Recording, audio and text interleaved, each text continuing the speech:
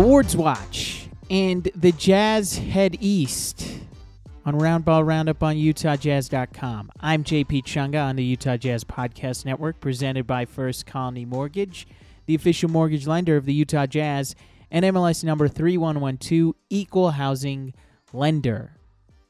Awards. I'm not so sure being named an All-Star is necessarily an award, but it's in the same neighborhood. They're cousins. It's similar.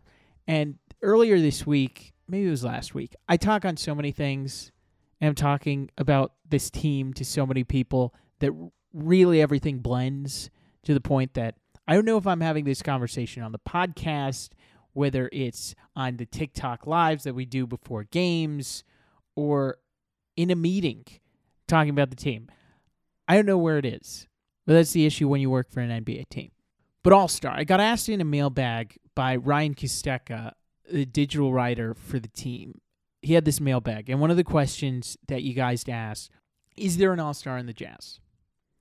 I gave a answer, non-answer. I was Bill Belichick at the podium.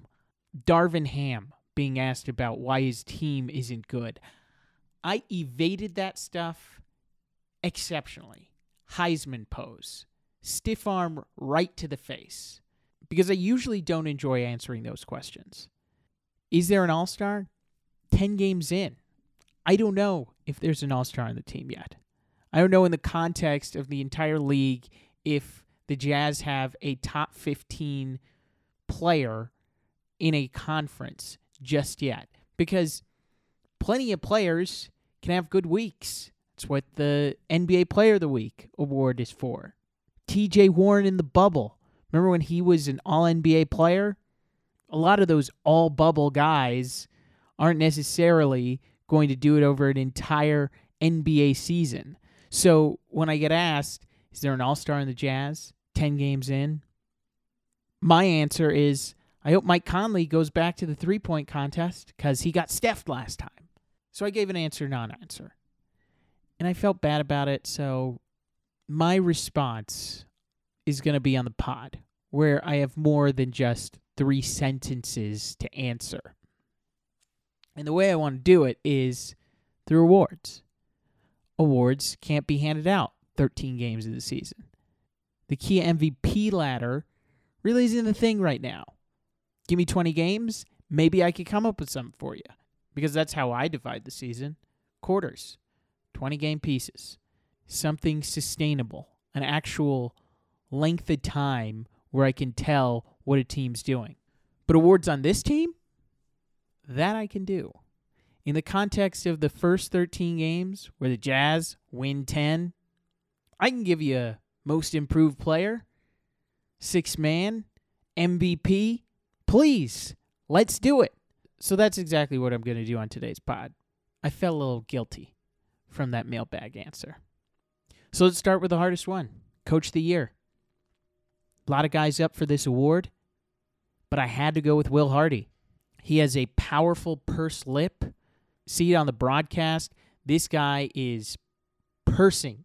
This guy is evil-eyeing officials, evil-eyeing his own team, and all done in a crew neck sweater. Very powerful. But really, Coach of the Year for Will Hardy because of what he's gotten out of this team. It's the first squad to get to 10 wins this year. Milwaukee did it later in the night on Wednesday against Oklahoma City, where they had to go to overtime. And they did it through 11 games, which is super impressive. But 10 wins for Utah in this first stretch is outrageous. Nobody expected it. I didn't expect it. There were prognosticators heading into this year thinking that the first 10 wins of the season might not come till December. Again, and it bears repeating, Utah is on pace to pass their Vegas over-under win total before the new year. And I couldn't have imagined that before this season started. And it's a credit to Will Hardy. This team plays hard. It appears Danny Ainge struck again when it came to a coaching hire. The 34-year-old is in control of this team. He's gotten them to buy in.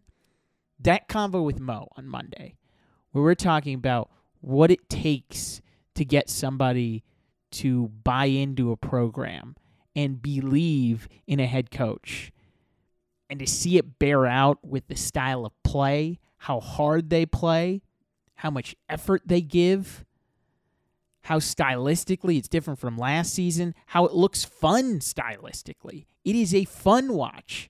I am impressed by Will Hardy. And the way that he describes it, communication in that job is so big. And it's what his mentor, Greg Popovich, does so well. One of his tenets is get over yourself as a player. Get over yourself so you can help the team.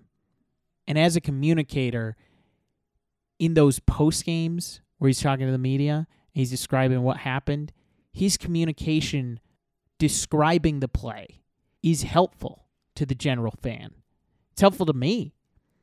He calls them perfectly imperfect, chaotic, and that's the way they want to play. They want to play chaotic.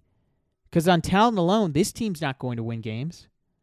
But in chaos theory, maybe you can get those wins. And when you have teams play the way you want to and you're dictating the terms, I like the Jazz's chances. He is one of the brightest young minds in the game right now, and the Jazz are lucky to have him. He wins Coach of the Year. MVP. Give you the number one option. Lauri Markkanen. 29-9-3 on career best effective field goal percentage, on career best efficiency, 59% effective field goal percentage. Lauri's one of the guys that's benefited the most from Will Hardy. Will talked about watching every single basket of Eurobasket, seeing how Finland was using Markkanen, and he translated that to this year. It kept him in shape. It put him into rhythm. In 13 games through, he has shown that he can be a number one option. That was my question heading into the year with Thurl on the first preseason pod. Can Lauri Markkanen be a number one option? Is it possible for this player who had high expectations in Chicago, became a 3-and-D type in Cleveland? I don't know if you can be a 3-and-D guy as a 7-footer, but that's the role that he served. He was playing the 3 with the Cavs. And did I think that was his best position? No. But shows you how much I know about basketball, because that's one of the positions he's played this year. And he's not only shown he can play that position, he can play the other two. He could be a 4, he could be a 5, he can initiate. He's one of the many players on the team that can grab the rebound and go. His shooting over the last 5 has been so impressive. Wednesday down the stretch when the Jazz needed the bucket because they couldn't stop Atlanta at the other end, Lauri Markkanen from deep. Last 5 games, he's been shooting 39% from 3, way better than he started because he was shooting 27% first 7 games. He's not the creator, but he can be a creator on this team. The most impressive part is the variety with which he's doing it. He doesn't need a spot on the floor where you can tell that's the Lauri zone. When Kirk Goldsberry does his heat maps of spots on the floor where this scorer dominates, there's not one spot that Lauri excels at or has a deadly zone. There's not one spot where he's going to dominate. But in a variety of spots, when he's cutting, going off ball, being active, Lauri can get his points. And Lauri can keep defenders on their heels because of the variety of moves that he's got. So MVP, pretty simple. Defensive Player of the Year. Years past for the Jazz, I think we all know who wins this award. But this year's different. And with it comes a new contender. And the Defensive Player of the Year on this version of the Jazz is Jared Vanderbilt. Vando, the guy we talked about with Jim Peterson. He's been a ball of energy every single time that he's out there on the floor.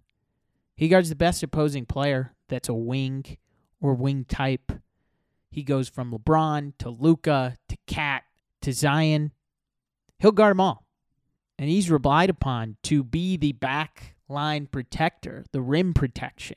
He played a lot of nominal center with Minnesota last season, that was because Karl-Anthony Towns couldn't be a rim protector. So I had to be Vanderbilt.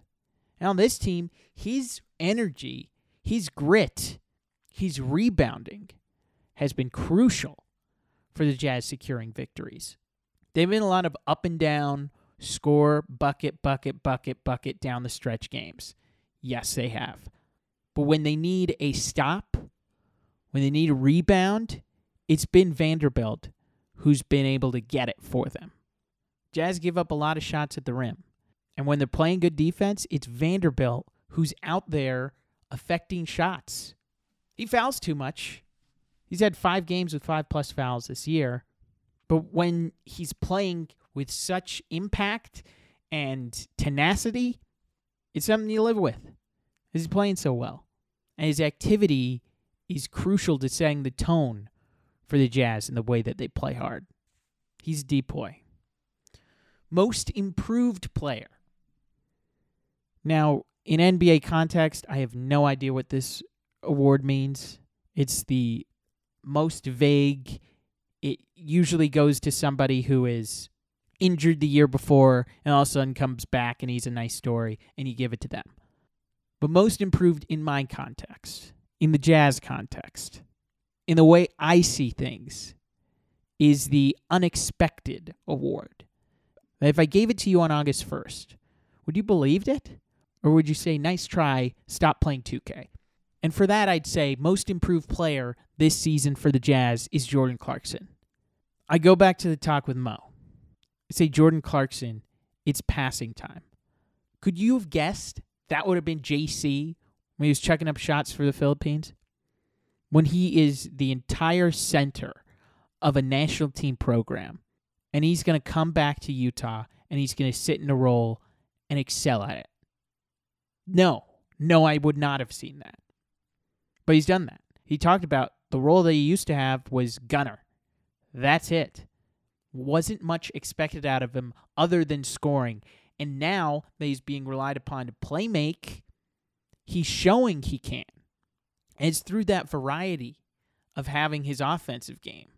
Everybody has to respect the threat of him shooting, that his feints, they make you think, there's no way this guy's going to pass. But then he does. And he gets the pass off, and he gets a good shot for his teammate. There was a pass in the fourth where Clarkson lobs it over an outstretched hand of Justin Holiday, and it lands perfectly for Malik Beasley to catch and shoot. Something that guy will do any day of the week. Set records for Minnesota, and he may set records here because Malik Beasley simplifies the game so easily for him that his decisions are cat-like quick. But Clarkson found him over an outstretched arm, into his pocket, shoots it, go the other way, 3 points in the bag. His decision-making this year is the best of his career. Assist-to-turnover ratio, best. Most assists of his career, 5 a game. Here's something that I didn't expect. He has the best net on-off numbers for the starters, Jordan Clarkson.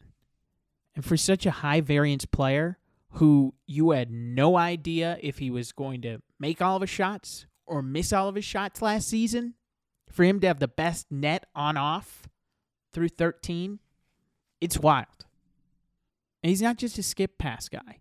When he's penetrating on a pick and roll, he can make that lob. Did it to Walker Kessler a bunch in the Hawks game, where Walker breaks out. His interior passing is almost as impressive as those skip passes that he's doing. I didn't know he had the vision that he does, but it's been wildly impressive, and he wins most improved.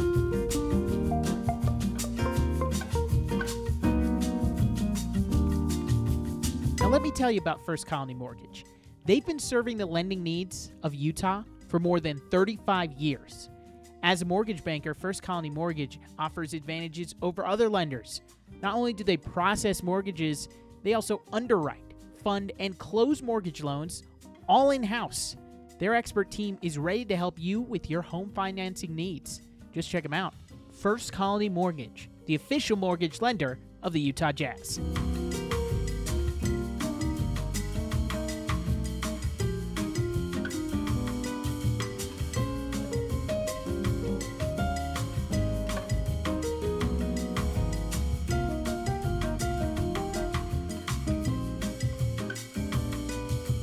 Rookie of the Year.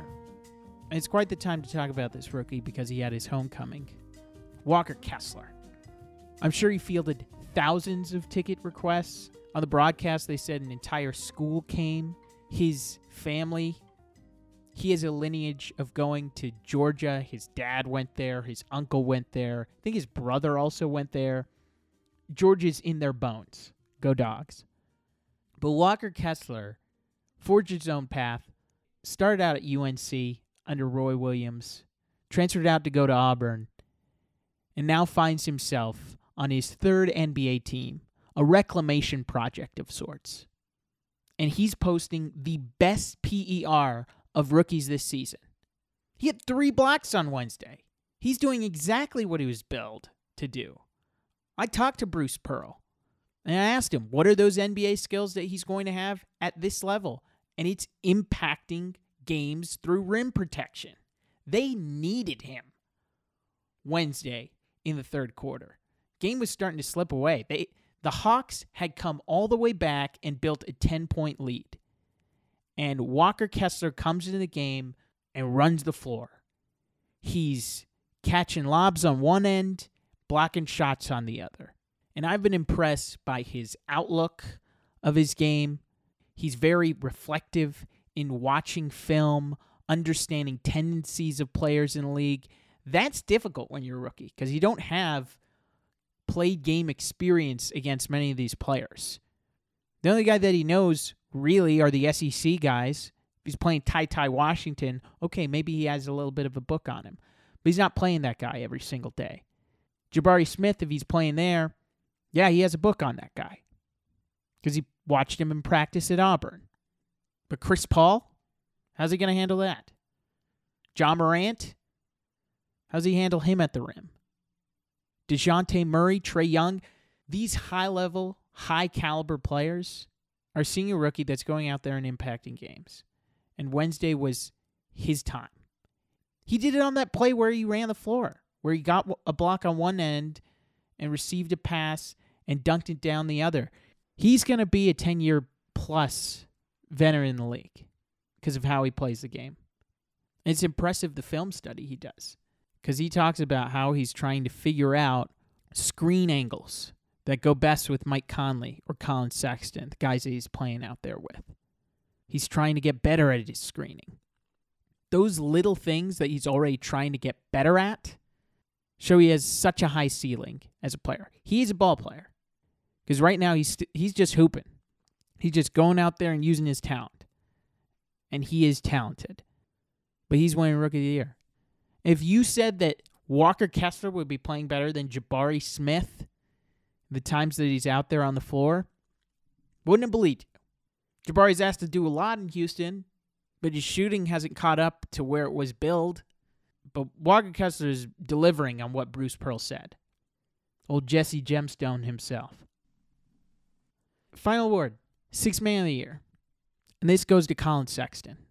His role's reduced from where it was in Cleveland, where he was when he was the 20-point-per-game scorer. But in the time that he gets out on the floor, he's facilitating, he's scoring, he's doing the things that he's good at. And what he's good at for this team is attacking the rim. Sunday night against the Clippers, he closed the fourth quarter over Jordan Clarkson when JC was on a 20-point game, and it was the right decision from Will Hardy. Lending back to the start of this convo, Coach of the Year. Colin Sexton closed that game, and in the fourth quarter, he scores 9 points, goes to the line 5 times. He puts pressure on the rim like no other Jazz player, and they needed to put pressure on the rim against the Clippers. His per 36 numbers are unreal. They're 22, 5, and 3. 5 rebounds, 3 assists. He's showing he can score off the bench and still get opportunities for Walker Kessler when he's playing out there with him. Nickeil Alexander-Walker, he's managing that second unit brilliantly. And he's even shown when he's put into these parts of, hey, can you defend Ja Morant for a couple possessions? He can do it. Do you need him doing that the entire game? Absolutely not. But putting those little roles, those little instances where he can affect a game, Colin Sexton has excelled. There was a lot of concern from the analyst of whether Colin Sexton can impact winning. This is a big year for him to show that he can. And in this role as a sixth man, he is helping this team along to get wins. Sunday, a perfect indicator. He helped win that game against the Clippers. And that's why he's my sixth man of the year. 5 stars, nice reviews. That's all I ask of you. Let others know that you're listening to the podcast. It's called Round Ball Roundup. Are there any omissions that I made handing out the awards? I feel bad for not getting in Mike Conley because Mike's been phenomenal. But I think Mike's a victim of his entire career. This guy has been so consistent, so businesslike, so professional that he's okay not being the spotlight. I think back to when we had Titus on the show a while back. I'll get him back on since college basketball season's starting. But Mike's never been the best player on any team that he's on. In AAU, it was Greg Oden. At Ohio State, it was Greg Oden. In Memphis, it was Zach Randolph. He's never been the best player. And as annoying as it is to be best player never to make an all-star, which he accomplished a couple years back, as annoying as it is to be that type of guy, he gets plenty of accolades as the professional that he is. And I loved when he spoke to Tim McMahon earlier this week. He said, the Jazz are trying to lose, they better get rid of him too, because he's a winning player. And amazingly, he's averaging the highest assists of his entire career. He's showing that playoff run last season isn't who he is. He still has something left in the tank. And as a leader on the Jazz, he's a winning player. I guess I just did the Mike Conley segment. But I tried to fit him in on the awards line. And the one I was closest to giving him was most improved. But I think JC had to get a shout. Because JC, coolest player on the team. He wins the award. For someone who alleges that they don't like awards talk, I went close to 30 minutes on Jazz Awards. I guess I do like it. And a Mike Conley add-on segment. Anyway, back Monday after the Jazz complete this road trip. Philly, Washington. What is going on with the Sixers? I might lead off talking about the changes that they have in store. I'll be back Monday. Get you set for those home games that the Jazz have with the Knicks and Suns. Kind of backloaded this month with home games. Going to see a lot of this team in person. Get the vibe on this squad. Well, that does it for today. Until next time, bye for now. It's Round Ball Roundup on UtahJazz.com.